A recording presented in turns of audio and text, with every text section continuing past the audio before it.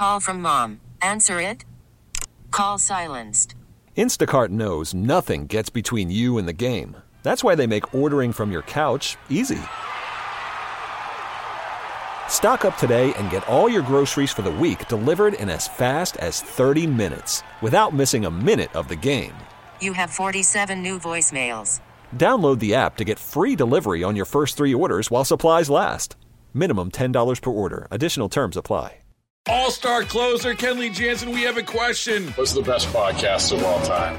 Baseball isn't boring, baby. I'm Rob Bradford, and every single day I'm sitting down with the biggest names to show you this great game is the greatest game. It's my podcast. It's my passion. It's a cause I started more than 2 years ago and is now the most prolific national daily baseball pod there is. Another fact, so jump aboard the BIB Express. Follow and listen to Baseball Isn't Boring, presented by Wasabi Hot Cloud Storage on the free Odyssey app or wherever you get your podcasts. Welcome to Face Connecticut, an in-depth look at today's issues. Good morning and welcome to another edition of Face Connecticut on WTIC News Talk 1080, 96.5 TIC FM, and Light 100.5 WRCH. Aaron Kupek with you this Sunday morning, and we are pleased to be joined by Scott Dolch, Executive Director of the Connecticut Restaurant Association. Good morning to you. Good morning, Aaron. Thanks so much for having me. This weekend, we are back to phase 2.1 of Connecticut's coronavirus restrictions. What does that mean for restaurants around the state? Yeah, I mean, obviously, it's disheartening, a little disappointing to know we're going to roll back.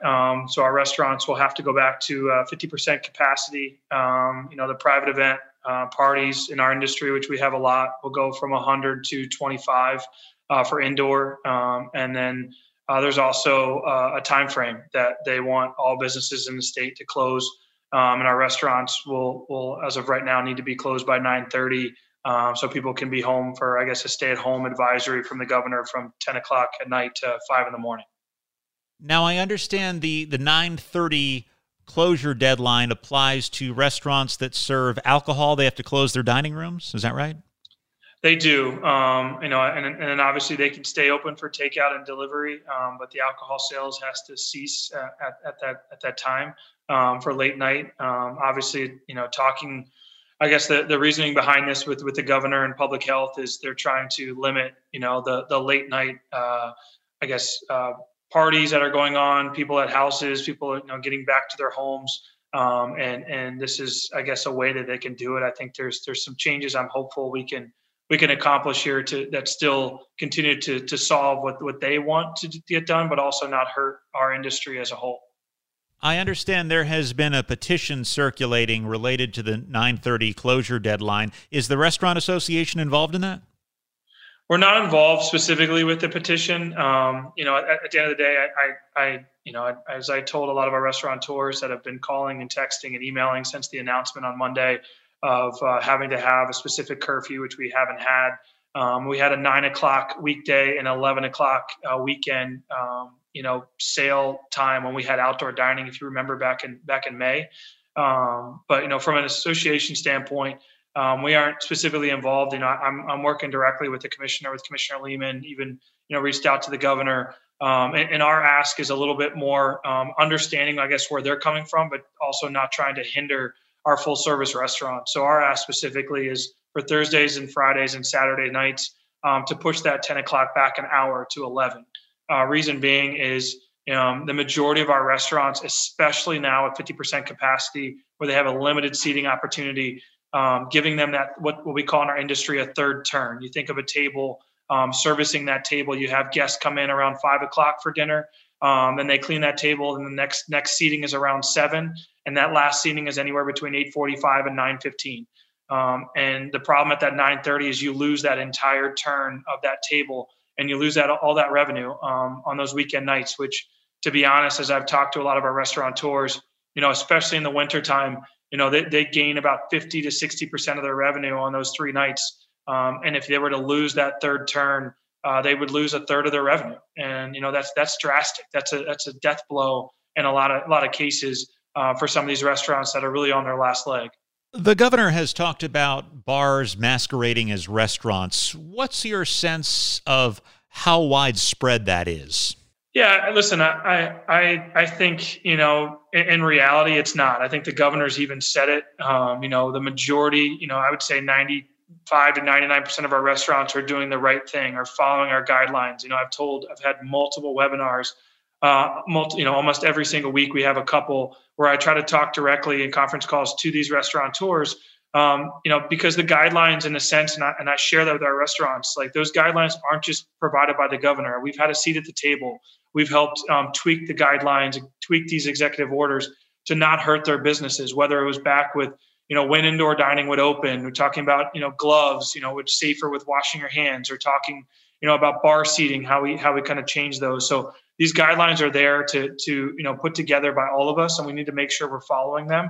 And I think that, looking at I don't condone any business that's not following the guidelines. I put that out there. I've told it to the governor directly.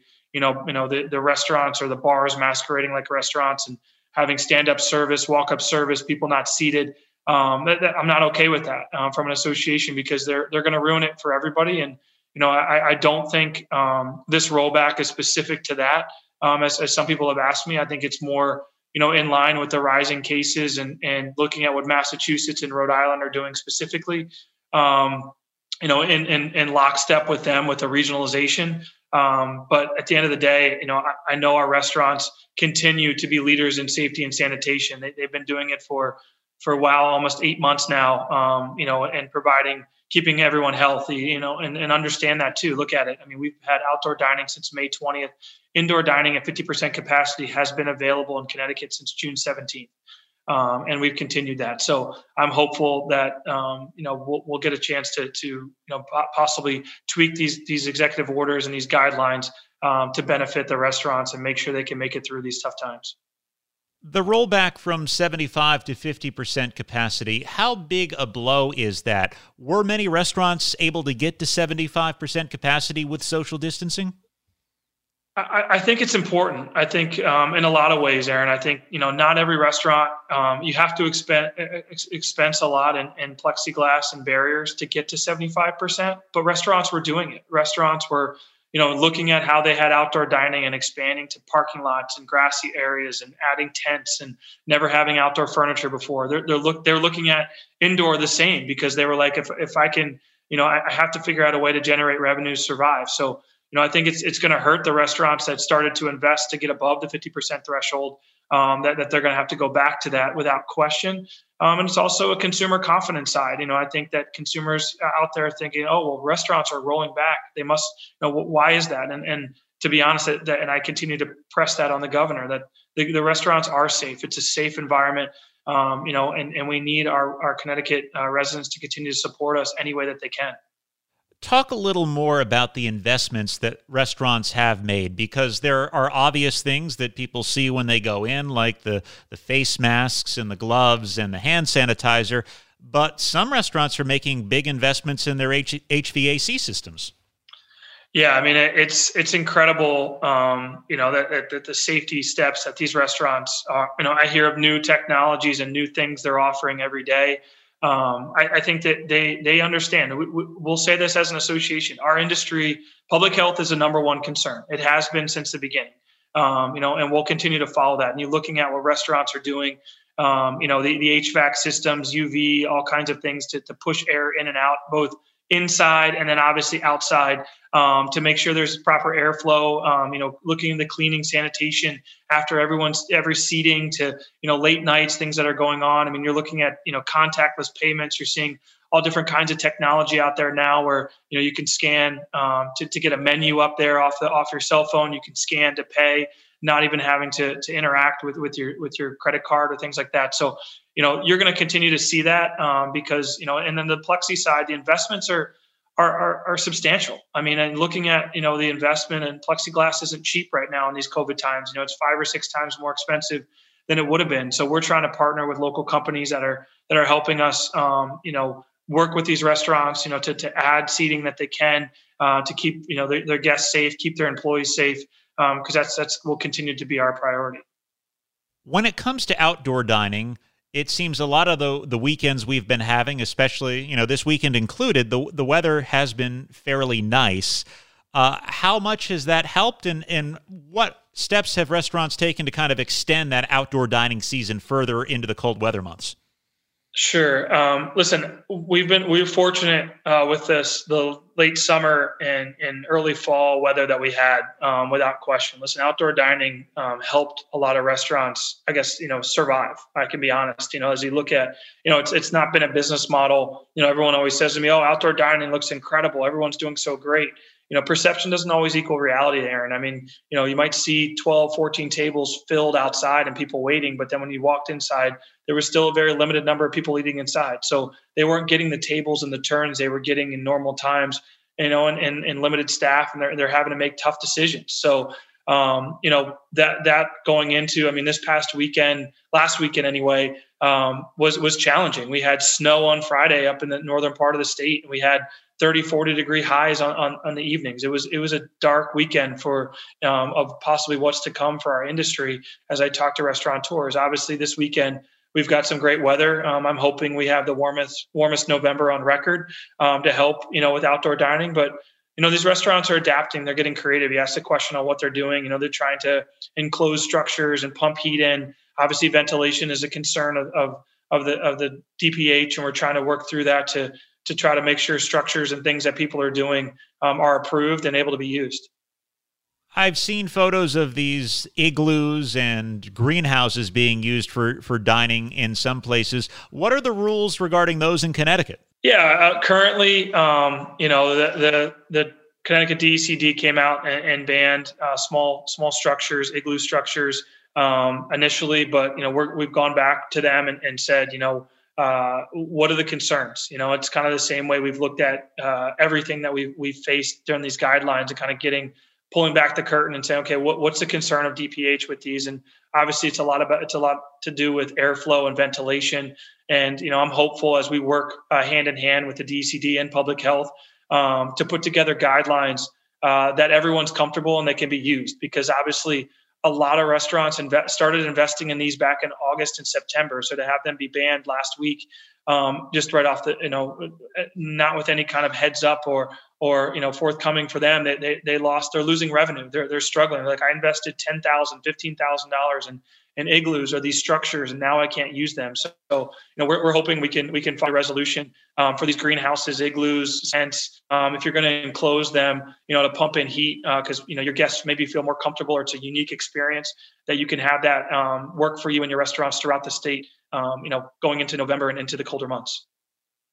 I know it'll vary a lot depending on the size of the restaurant, but is there an average outlay that restaurants in Connecticut have had to make to abide by coronavirus restrictions?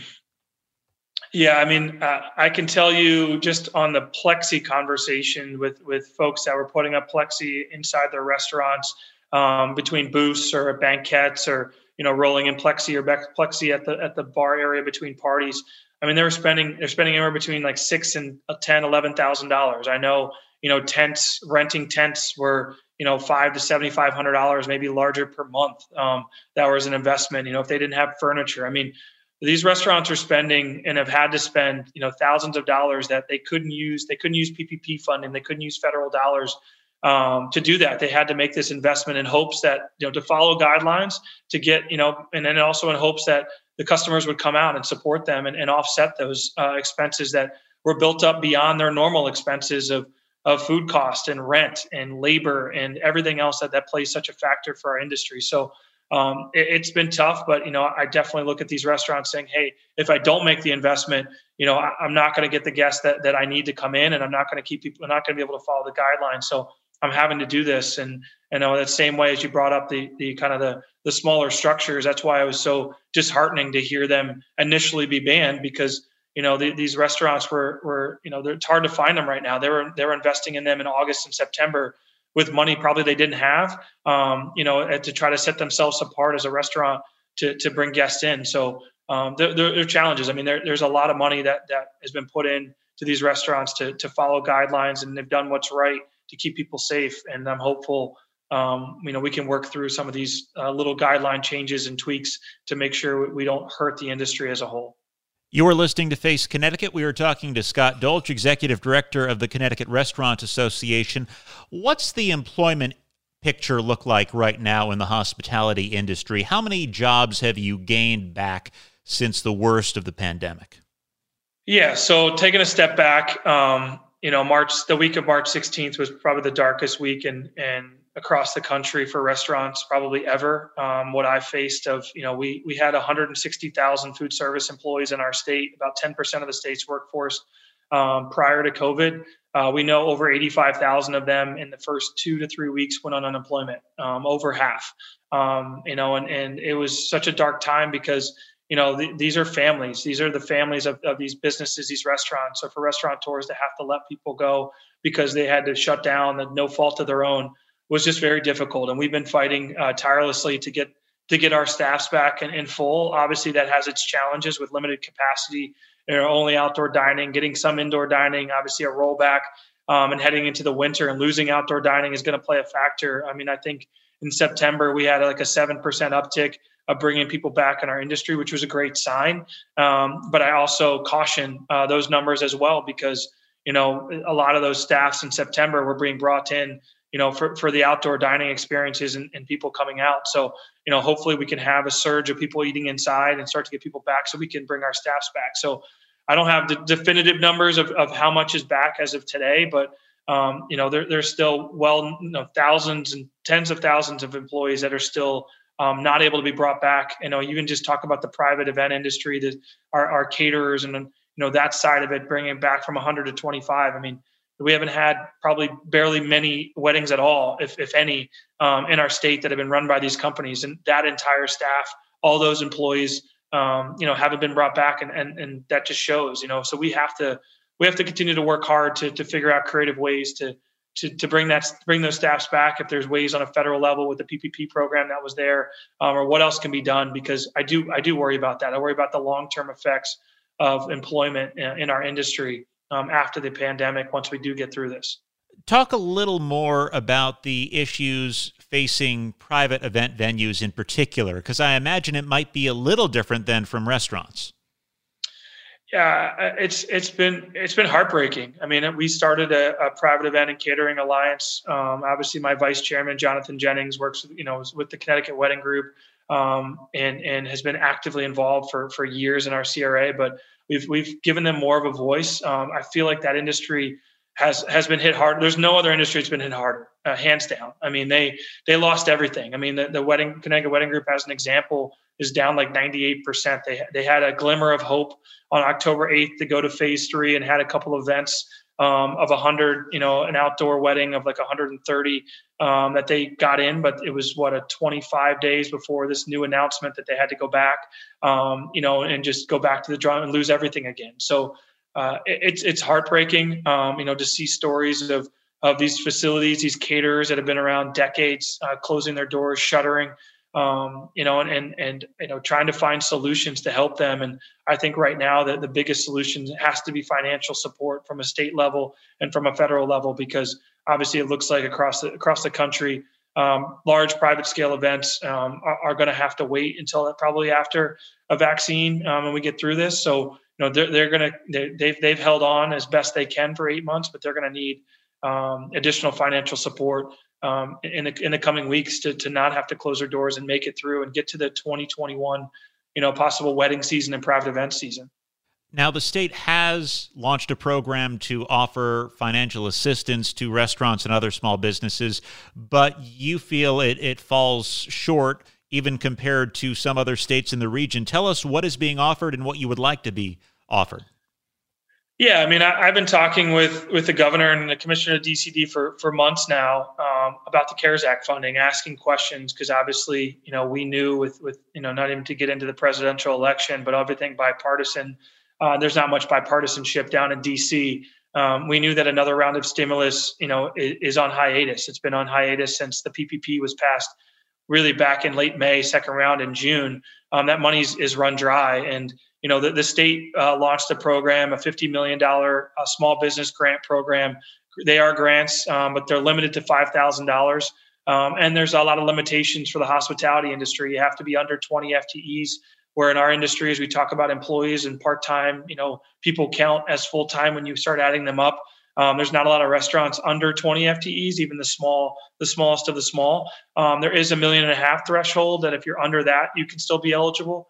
But a lot of states around us, the eligibility for the hospitality sector, they're eligible. There's a hardship. You have to be over 20% hardship for the year. I can tell you there's not a restaurant that's going to have a challenge of hitting that, or a private event venue or caterer. But at the same time, I don't think the $5,000, I think, while it's warranted for the smallest of small businesses and what they've made it to be, our ask is beyond that. Our ask is, really carving out dollars specifically to the hospitality sector, those businesses, and looking at, dollar figures that, looking at Massachusetts, their programs are offering up to $75,000 in grants to restaurants and private event venues. Rhode Island's offering $30,000. They've given out over 350 restaurants have received, north of $15,000 up to $30,000 in grants, which, our hope is that helps them make it through the winter. And if there are CARES Act dollar into the $1.38 billion that our state received in federal funding back in May, yes, it's been used for schools and testing and hospitals. And, listen, a lot of people have their hand out, but, my worry is, our sector of our industry has been hit so hard. Is it getting hit again with another rollback? That our governor will look at what New Jersey, Maryland, Massachusetts, Vermont, New Hampshire, Maine, Rhode Island, even New York counties, like everyone's offering significant dollars to the hospitality industry. And I'm hopeful for not only restaurants, but for the hotels, for the tourism sector, that there's an opportunity to build a program that can significantly help us and not have closures across the state. Certainly the plight of restaurants and the hospitality industry in general has been well publicized. Have you heard stories of customers, patrons, doing a little extra, giving a little extra in the tip, things like that to help servers and bar staff and other folks in the industry?